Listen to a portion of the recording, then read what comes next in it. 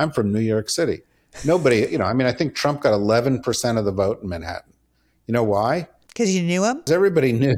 Yeah. They knew him,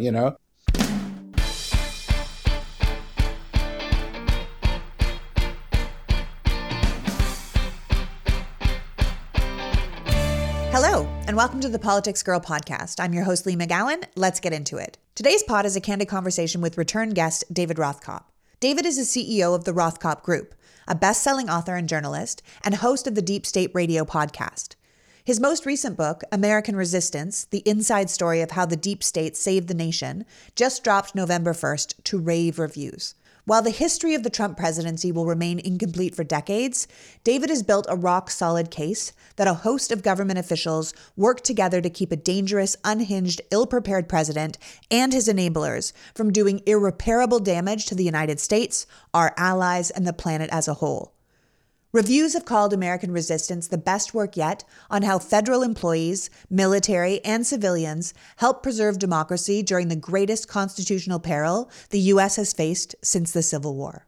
David writes this book from a place of deep understanding, knowing the ins and outs of American politics intimately, having served as Deputy Undersecretary of Commerce and International Trade Policy in the Clinton administration, working as a professor of international affairs at Columbia University, Georgetown, and Johns Hopkins. David is a contributing columnist to the Daily Beast and a member of the board of contributors to USA Today. He has authored hundreds of articles for multiple publications, including the New York Times, Washington Post, Financial Times, and is a regular commentary on pretty much every broadcast media. I'm having him on today to talk about his book, but also because he has an innate ability to tie together complicated ideas and allow us to understand the big picture. Today, we're going to talk about what happened during the Trump presidency, what happened after the Trump presidency, and what we have to do to shore up our systems as we head into the idea of a new Trump presidency. So without further ado, please welcome back a best-selling author, international expert, and truly brilliant thinker, David Rothkopf. Nice to be back. Well, first of all, congratulations on the book, because people are just loving it. I hope they love it. It took a while to create it. Well, you've basically written an insider story on how everything that happened during the Trump presidency, which, let's be honest, was a lot, could have been so much worse. But there were enough people who have been called the deep state, but were really just career civil servants, who took their oath to the Constitution seriously and were able to resist the tyrant that was attempting to take control. Yeah, absolutely right. The reason that they were called the deep state, you got to ask yourself why'd they come up with this conspiracy theory, is a little bit similar to why news media were called fake news. It was because Trump and the people around him realized that if these people took their job seriously, they could impede him, resist him, even challenge him, and he wanted to discredit them. So what he did was he said, let's create a conspiracy theory. Problem is, these people didn't focus on that. They focused on their jobs. They're hardworking people who've given up making more money doing something else to do public service. And time again, in everything from matters of war and peace to pandemics to immigration, they stopped things from being much, much worse. And, given the way things turned out, that's saying quite a bit. It certainly is. I mean, I said in the introduction to this podcast that the history of the Trump presidency won't be fully known for a really long time, but your book gives us context and details around how Republicans and Democrats and nonpartisan officials basically worked in the shadows to limit the damage that could have been done by this incompetence and corruption. And it seems that there were a series of extraordinary measures that were taken to keep the government from falling apart. I mean, the whole book is, if I'm being honest, a bit terrifying at how close America came to the brink under Trump. No question about it. Trump was not just a rogue president. He's not just a guy with an extreme agenda. He was incredibly incompetent. The only president we've ever had who had never held a government job before. He was incredibly narcissistic. He didn't really care about anybody else's opinion. He thought the advisors he had hired were essentially window dressing to make him look better. And his impulses were incredibly dangerous. The impulse to make heroes of people like Putin or Kim Jong-un, the impulse to bury the COVID epidemic so that, he might do better politically, the impulse, the racist impulse, to try to keep brown people out of the United States. These were pathological. And fortunately, these people were there, and they literally kept wars from happening, kept us from blowing up our alliances, kept hundreds of thousands of people from dying needlessly, even as we acknowledge that hundreds of thousands of people did die needlessly. And so, I think we owe them not only a debt of gratitude, but I think we owe them the resolve to put this whole deep state myth to bed, to put the whole Ronald Reagan government is the problem myth to bed, and to start being grateful for people who devote their lives to public service, people of every party. This is not a partisan book, and I would say most of the people in this book who end up being heroes are either Republicans or independent. I thought it was a different story from the one that we were hearing. Yeah, no, that's saying something. And I think it also feels incredibly relevant today to be laying out government that can work, government that can be efficient, government that can help, and not just a partisan government. Like we say, only these people can help us. You're saying, no, these are career bureaucrats that were in there, mostly Republican and independents, that really were just doing their job to hold up the Constitution as opposed to hold up one administration, right? And not only does your book kind of provide new perspectives into this extraordinary dysfunction of the Trump administration, but it reminds us all the ways in which our system was built to hold together and the people that were there to support that. You're absolutely right. These people were a critical guardrail. Other guardrails that we thought we could count on, congressional oversight, the Department of Justice, they didn't work so well. These people, time and time again, stopped things from going awry. Now, they didn't always get to stop it. There were plenty of examples we can all think of that were bad. But another reason it's a timely story is that Trump was so frustrated by these people, and the Trumpists, the people around Trump, were so frustrated by the fact that they were loyal to the country and not to a party, that they've started an effort to be able to fire them. There's something called Schedule F, which Trump introduced and Biden undid. But now every leader in the Republican Party, all the people running for president, want to put this in place, which would allow them to fire perhaps 50,000 dedicated public servants. Why? Not to save money on government, not to make government more efficient. They want to fire the ones who are going to say no. They want to fire the ones who are going to say, no, Mr. President, the law doesn't allow you to do that. The Constitution doesn't allow you to do that. And that's, a real threat. If they're able to do that, it's a big step down the road to authoritarianism.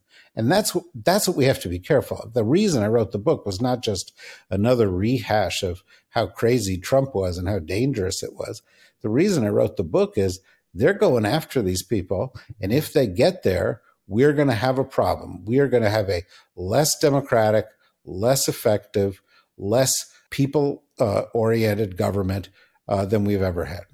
Yeah. And I think for those of you who don't know what David is talking about, a good sort of overview of this idea was a Jonathan Swan article that he wrote for Axios in the summer that was called Inside Trump 25, a radical plan for Trump's second term. That was terrifying because it basically broke down what David's talking about and how these Trump allies are preparing to radically reshape the federal government if and when he is reelected, including purging thousands of career civil servants and replacing them with loyalists who 100% subscribe to this America First ideology. And I think we need to be really clear-eyed that the plan isn't even really dependent on Trump being in power. The way the Republican Party is behaving now, stripping voting rights, protesting rights, women's rights, gay rights, civil rights from people. This plan is to make sure that everyone falls in line, no matter what potential Republican leader is in charge, because the party is clearly on board for abandoning democracy for authoritarianism. And Swan's article points it out really well, where he says that it goes beyond purging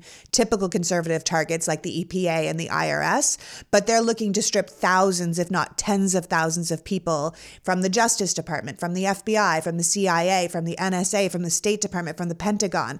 And there are teams of people already setting up the next administration who plan to do this purge in the first 100 days. And that would include implementing implementing controversial policies and making sweeping leadership changes. But it's also basically a revenge tour against anyone who was real or a perceived enemy to the Trump administration. And we need to kind of keep our eyes open on that, because if you're not completely on board with his agenda, you are not going to have a place in a next Republican administration. Yeah, you should have written this book. I couldn't, I couldn't put it better. Or maybe you could have written it with Jonathan Swan. That's exactly right. This book is not a polemic by me. I interviewed 100 people, and I'll tell you something. In talking to those 100 people, virtually every single one of them said their biggest fear was that Trump would be reelected. Their biggest fear was that he would get to take the steps you're talking about. And some of the people I talked to were in Trump's cabinet, and others were in the sub-cabinet, but were senior officials appointed by Trump. But once they saw the chaos, the disregard for the rule of law, the hunger for authoritarianism, the impulses towards policies that were racist or that served a tiny fraction of the 1% or helped our enemies overseas, they said, we can't let this happen. And many of them stayed in office. And this is a controversial subject because a lot of people said, well, you should have just resigned. But many of them struggled with that. And they stayed in office because they thought, well, if the elections work properly, if we adhere to the rule of law, then we're going to have a chance to defeat this guy and avoid the outcome you just described so exceptionally well. Well, I mean, I think one of the biggest debates during the Trump years was around those who went to work with him, right? In all branches of government. I mean, were these people just self-serving sycophants looking out for their own best interests, or were they serving the public by saving the country from Trump's worst interests? In a chapter of your book, you talk about how senior military officials such as James Mattis or Mark Milley accepted the president's orders, but then slow-walked them to the point of uselessness in order to kind of prevent the corruption of both the military command structure and its ideals at the hands of these kind of amateur opportunists. Well, yeah, the first thing I want to say is this is not insubordination. You know, this is these men doing their job, honoring their oath. They have sworn not to follow illegal orders. They have sworn to preserve, protect, and defend the Constitution of the United States against enemies, foreign and domestic. They are obligated in their capacities to assess the guidance they're given and to come back to the president or come back to their colleagues in the government with their best judgment about how to implement these things. And so sometimes that took the form of slow walking. Sometimes it took the form of just talking the president off the ledge. You know, a Secretary of Defense gets a call from the president and he says, you know, I think we should go to war tonight with Korea. Or let's launch missiles at the caravans in Mexico. And they would say, you know, Mr. President, that's an interesting idea. Why don't we talk about it tomorrow at lunch? You know, because they had to sort of diffuse situations that were often driven by impulse or anger. And they knew that ultimately they perhaps could talk the president or people around the president into a view that was more sensible. Not always, but, you know, we didn't end up with a moat at the southern border like Trump wanted that was filled with alligators. We didn't end up shooting at immigrants coming across the border. Or shooting at peaceful protesters in front of the White House. Right, or dropping the 101st Airborne Division into, you know, Portland, Oregon because of Black Lives Matter protests. And there were people in the government who would say, you know, you really shouldn't shoot Clorox into your veins. You know, so, you know, that was to the benefit of all of us. But often these people aren't praised. And in fact, many of them are penalized. You know, Alexander Vindman lost his job. Ambassador Marie Jovanovic lost her job. People like Ambassador Bill Taylor quit his job. Ambassador McKinley quit his job. The woman who was the controller at the Department of Defense got fired. A lot of people's careers were upended and they paid a huge price Why did they do it? Why did they do that? Why did they pay that price? They paid it because they thought it was the right thing to do. As Vindman says in the title of his book here, Right Matters. And Vindman himself said that your book is a story that needed to be told. And he was personally there through all of the chaos. And he knows how close we came to losing our democracy because of that. I mean, your book essentially turns the concept of what we've called the deep state upside down, using it as a term to describe committed civil servants and policy experts who, like you're saying, imperfectly or maybe even courageously in many moments, work to block or disrupt the worst and most dangerous instincts of Donald Trump as much as they could. At one point in your book, you say that the deep state is often the last line of defense against the dark state. Will you expand on that? There was this dark state. There was this little cabal of people around Trump, many of whom were motivated by corrupt instincts. Many of them were motivated by racism. Some of them were motivated by an appetite for power that was so great that they thought it was in their interest to attack our democracy. Some supported Vladimir Putin. Some supported Kim Jong-un. Some supported others. And, they were a real threat. And these people who were accused of being the deep state, by them, right, by the bad guys, by the people who were trying to do the wrong thing, what they really were American heroes.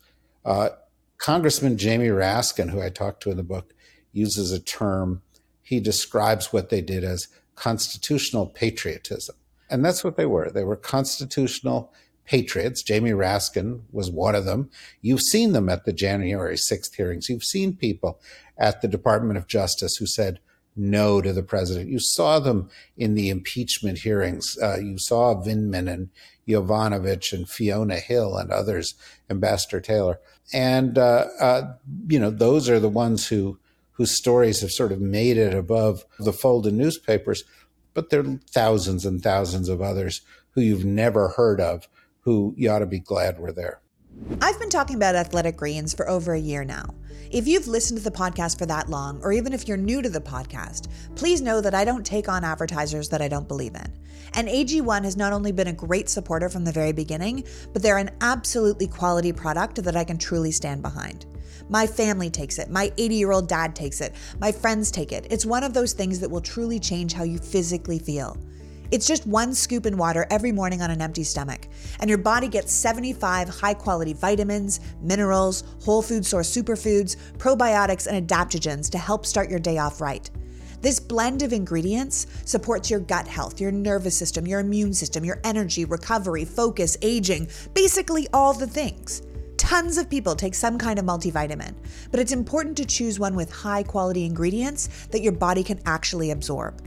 Athletic Greens uses the best of the best products based on the latest science, and it's constantly changing the product's iteration based on third-party testing to make sure you're getting the very best version. There's a reason Athletic Greens has over 7,000 five-star reviews, is recommended by professional athletes, and trusted by leading health experts. AG1 is a micro habit with big benefits, and it's something you can do every day to take great care of yourself. Now is the time to reclaim your health and arm your immune system with convenient daily nutrition. To make it easy, Athletic Greens is going to give you 1 free year of immune-supporting vitamin D and 5 free travel packs with your first purchase. All you have to do is visit athleticgreens.com/politicsgirl. Again, that's athleticgreens.com/politicsgirl to take ownership over your health and pick up the ultimate in daily nutrition. I honestly wouldn't keep talking about this if I didn't truly believe in it. Give it a try. You won't be disappointed. When you talk about being motivated by your corruptest instincts and how there's a whole group of people that really were, we can't not look at it in the context of where we are right now, right? Where we're incredibly lucky that the GOP didn't win the Senate in the midterms. We worked really hard to make sure the Democrats held control or held off supermajorities in a lot of state houses. Well, I think we can consider it a victory that the majority of state Secretary of State positions, the people who certify and call the elections in blue or swing states, didn't end up going to election deniers who all ran this year, because that would have been a disaster for democracy, because these are the people that we need in place to uphold democracy. But I think we have to be honest that we're still in a very precarious position, that these guardrails you're talking about for our democracy are incredibly damaged. And there's still people out there trying to make it worse. I mean, if anything, the midterm elections were a vote against nihilism and self-destruction, but we have a really long road ahead of us.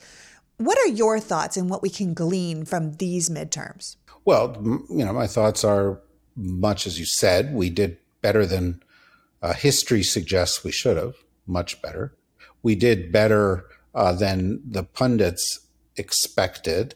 We did better than the polls suggested, although many of them were fake polls that were put out by Republican candidates to skew polling averages. And all the victories that we achieved, you enumerated well, but dozens, scores of election deniers were elected. Yeah, I know. Dozens, especially to the House. Right, of Trumpists were elected. Kevin McCarthy, who is very likely to be the next Speaker of the House, thanks to the Republicans having a slim majority in that House, has in the past couple of days said, I'm going to kick not just Ilhan Omar off of committees, I'm going to kick Adam Schiff off of committees. Why? Why would you kick Adam Schiff off of a committee? What has he ever done?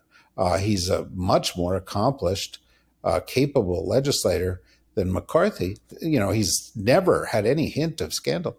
The only thing Adam Schiff has ever done is lead investigations into these crimes in the most honorable possible way. It's the exact same thing we're talking about with the attack on the deep state. I would argue the same is true of Eric Swalwell, who he also said he was going to remove from committees. Another dedicated congressman who they've been trying to smear unsuccessfully because he's been so effective. And I think you're going to see more of this as we get into 2024, not just with Trump running, but all the other Republicans who are running to be president are Trumpists at heart, election deniers. Ron DeSantis, who the Republicans see as maybe the alternative to Trump, had his own police force, fired people in his government who didn't agree with him, sought to suppress COVID data, sought to suppress the teaching in schools, even the mention whether a teacher might be part of the LGBTQ plus community. He's in many respects worse than Trump. And even the mainstream media are going, well, Trump's down and DeSantis is up and he's the savior of the party. Oh, God. Well, no. DeSantis, may be the next Republican candidate, but he is a profound threat to the United States. And so, let's celebrate our victories. Let's ask ourselves why we didn't do better. And let's recognize that we have not won this fight for democracy. That is going to continue on in 2024 and beyond 2024. And we don't just get to keep democracy because we were taught, that that's what we had in America when we were in our, school days. We have to fight these active efforts to dilute and pervert it, which are coming now from an entire major political party in the United States. Absolutely. I mean, as I said to Ron Klain in the Midterm Roundup podcast we did here, I'm so proud of all the efforts that the Democratic voters and the grassroots organizations and the independent media and influencers who put into the past 2 years to stand up for democracy. And I think it shows us that with enough time and hard work, there really is hope for a positive future in this country. But it's also, democracy is never fixed with one election. It's fixed one election at a time. You have to continue to do the work. Always. It's what we're doing. And if we're talking about in your book, these bureaucrats, these people holding up democracy in the shadows, it's hard to not see that these seats the Republicans flipped. You're saying, why didn't we do even better, considering the major things that were on the line here?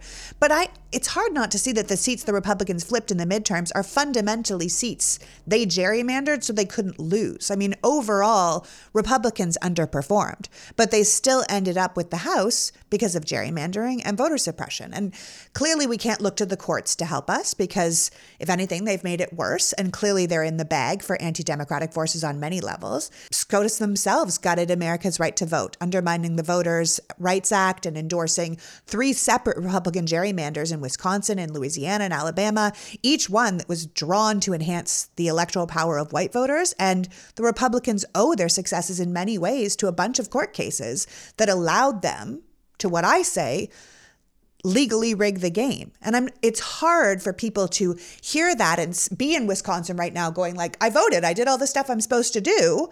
Why doesn't it matter? Why doesn't it count? And I want to encourage people to keep pushing, because I think it can feel a little discouraging for people knowing they're doing the right thing and still seeing the system working against them. Well, I mean, look, if you look at some of the decisive battles in the election that kept the Senate for the Democrats, for example, whether it's Cortez Masto in Nevada, or some of the races in Arizona, or Fetterman, Fetterman with the kids coming up, or Fetterman in Pennsylvania.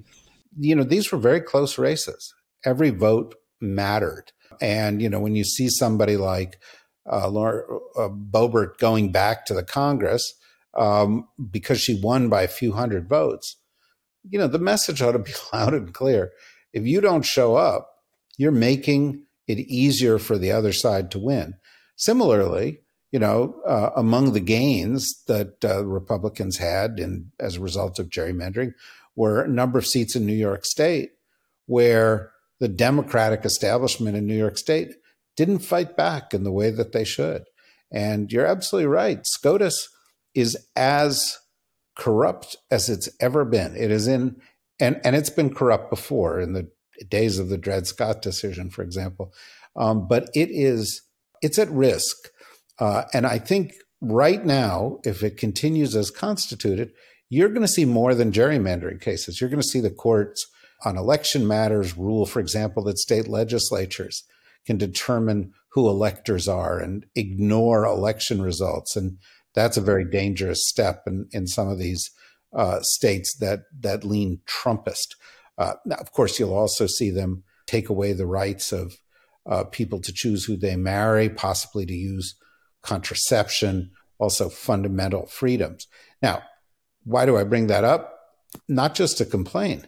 Democrats have to do something about this.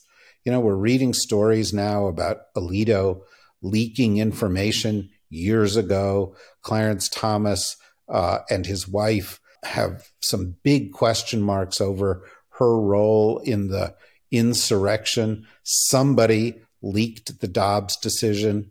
There's a lot wrong in this court. Fortunately, there are people like Senator Sheldon Whitehouse who are standing up and they're saying, we have to have an investigation in the Senate. We've got to call them out. And where they do something wrong, we need to challenge them.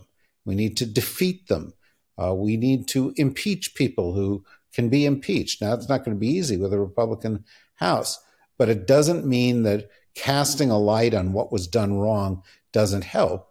And the best example of that are the 2 impeachments of Donald Trump. They may not have been successful to the extent that he was removed, but he lost.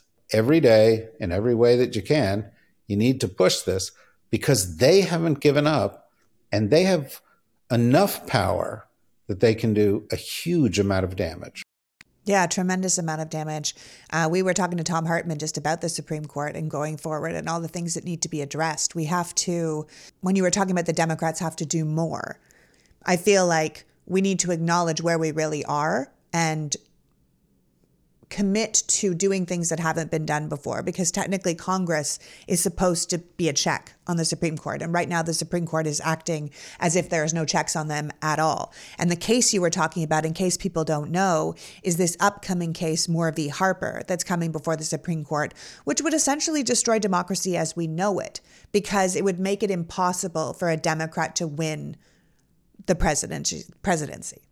And how can any of us think that that's going to be okay? I mean, our laws only work, our government only works because we collectively agree to follow the rules. If one whole group decides not to, what does the other side do? And I think that's one of the reasons why Merrick Garland has been so careful about following every single rule, because if we want to live under the rule of law, we have to really live under it. The other side's clearly willing to abandon it. So if we abandon it too, then it's gone and they're the ones that get what they wanted. So we have to follow it very carefully. But I think we need to think outside the box with the Supreme Court, because clearly the Supreme Court has corrupted itself, and it will then corrupt our government almost in totality if we allow it to carry on. I mean, I find it quite alarming. It's profoundly alarming. And, one thing to do is work to make sure that Senator Warnock is reelected, that the Democratic majority is a little stronger in the Senate,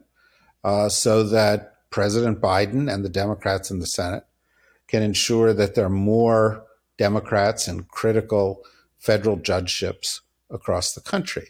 Another thing you can do is make sure that states are taking the steps that they can to rewrite their constitutions, to add protections, to seek measures within the Congress between now and the end of the lame duck Congress that can protect us from the irrational acts of Republicans, like blowing up the debt limit.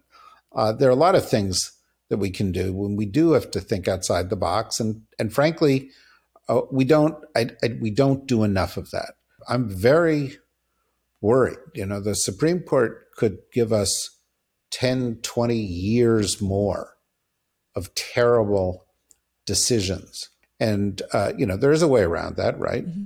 There's numerous ways around that. There's a lot of out-of-the-box thinking. Elect Democrats to the Congress, change the law, and put good judges in courts. When the time comes that you really have the opportunity to consider how the court is constituted or whether certain people should be on it, go for it.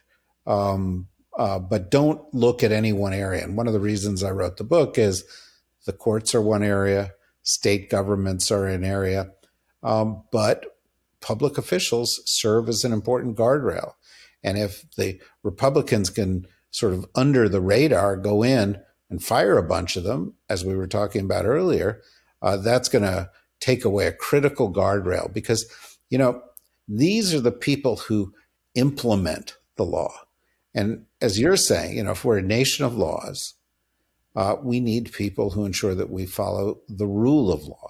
And that is precisely what the MAGA GOP does not want to do. Yeah. I mean, your book gives us major insight into how government functions and why, as you say, we need to be caring about these jobs that no one's ever heard of if we want to continue to look out for America's future.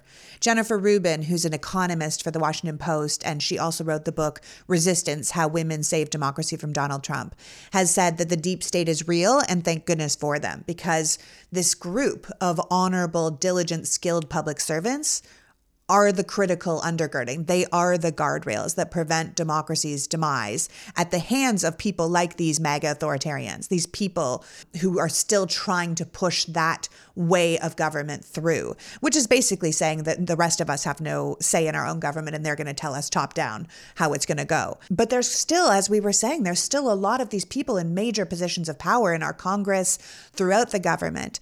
And how do you think we can hold up and support this deep state in the best form? Because if the Republicans get full power again, which I hope they will not, these people will all be gone. So what can we be doing to help shore up? You're saying watch out for the state races, make sure we're voting. What else do you think we should be doing? Well, first of all, I encourage you to read my book, but, follow the issue. Yeah. Follow the stories as they develop. Don't let this Schedule F kind of idea go under the radar. Challenge people when they talk about the concept of the deep state.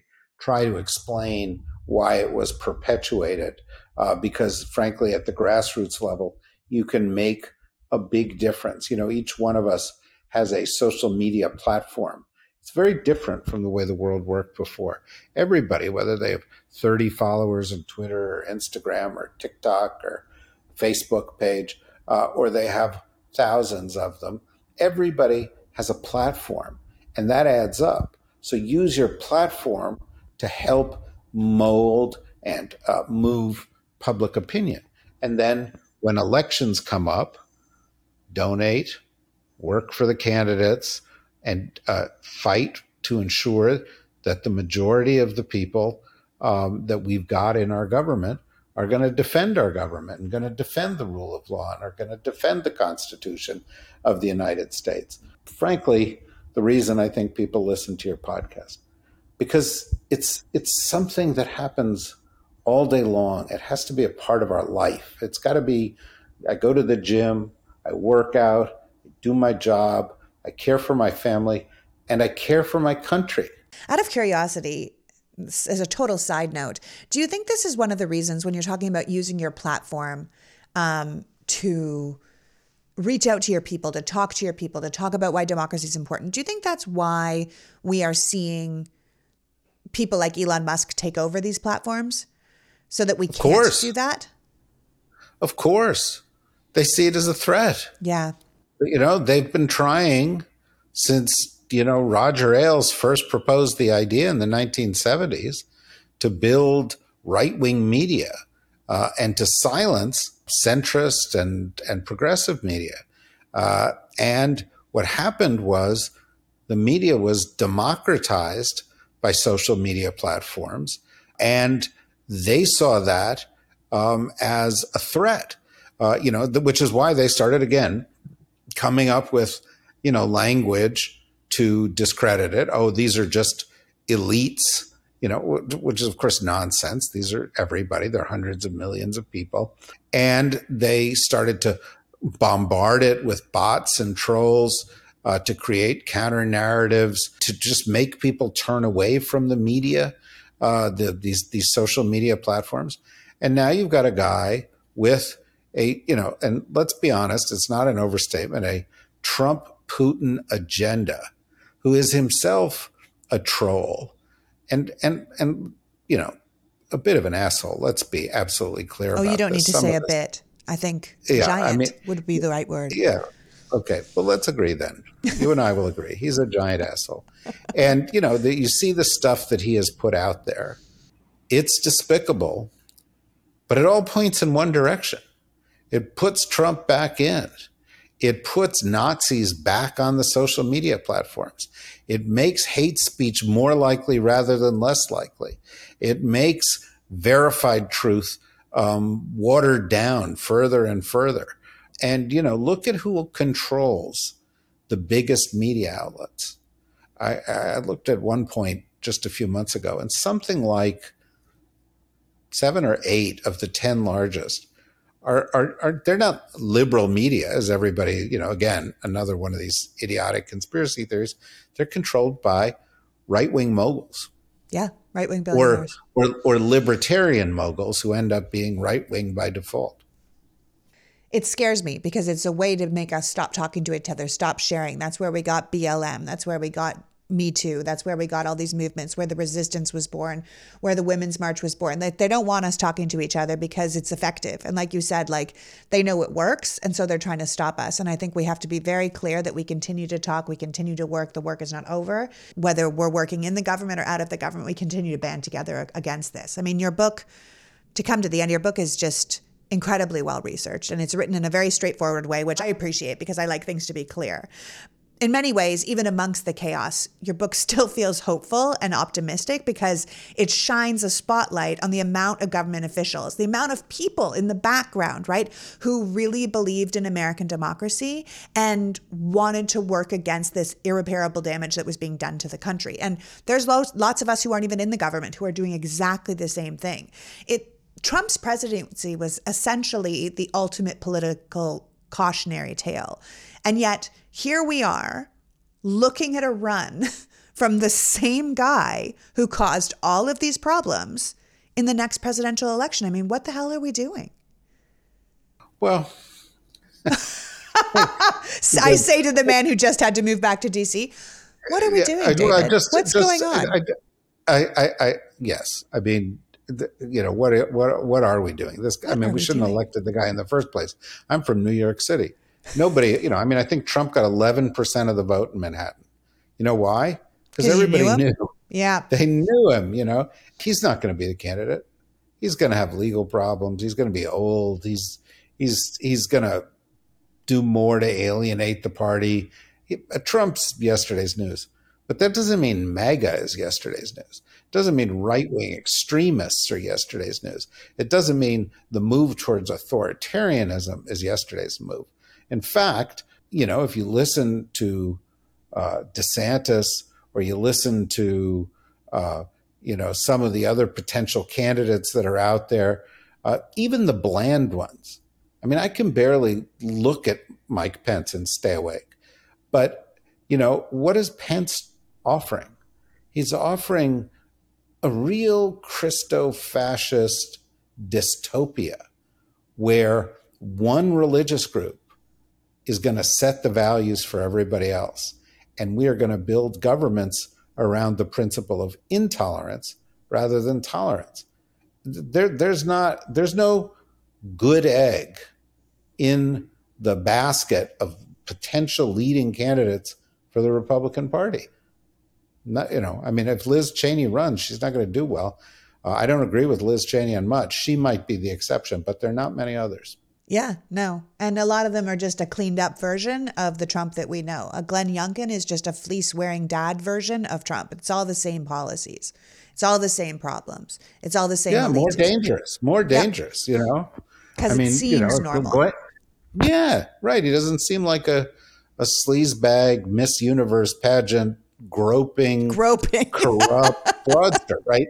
But if he's going to undermine democracy and promote racism and misogyny, well, that's the real problem. It's not that Trump's gross. It's that he's trying to blow up our system. Yeah. All right. Well, listen, before you go, as someone who's spent much of his life in Washington and is back there now, I mean, your observations in the past have really helped us navigate some of these dangerous and these turbulent times. So what do you think comes next? More of a battle for the next couple of years, more of Republicans trying to make inroads, institutionalize their views, whether it's in courts or state houses, more dark money going into their campaigns, and more effort by, us, at the grassroots level, but also at the level of President Biden and the administration and the Democrats in the Congress to fight it. But I think you have to look at the midterms and say, that was a battle. Maybe we won it. Maybe it was a draw. Certainly a better outcome than we expected. And we have to develop that mentality, just like, the people of Ukraine are facing the winter, facing energy shortages, facing potential loss of life. And they said, but to get what we want, we've got to see ourselves through that. And what we're facing is nowhere nearly as bad as that. And we should be inspired by it, just to realize we have to stay this course for the long haul. Yeah, stay the course. It's a work every single day. It's a one foot in front of the other kind of a work. Well, I want to thank you for joining us today, David. Your book is sobering and alarming, but it's also a call to arms for everyone to remain vigilant against these anti-democratic forces that continue to rise against us. And let's give all credit to the often maligned civil servants as the unsung heroes who saved us from the worst instincts in the worst administration in modern history.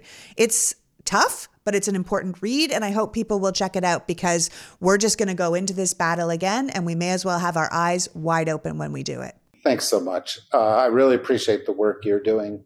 It's really critical to this whole effort. If your listeners get inspired by what you're doing and, they decide they want to help, another thing they can do is public service.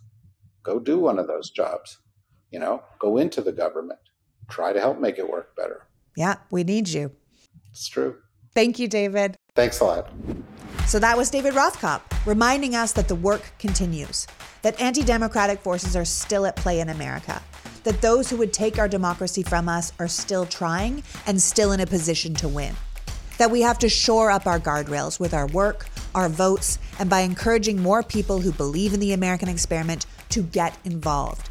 We have to remember that there were thousands of good people working behind the scenes of the last administration who chose to hold up the Constitution rather than the parties, who put country above all.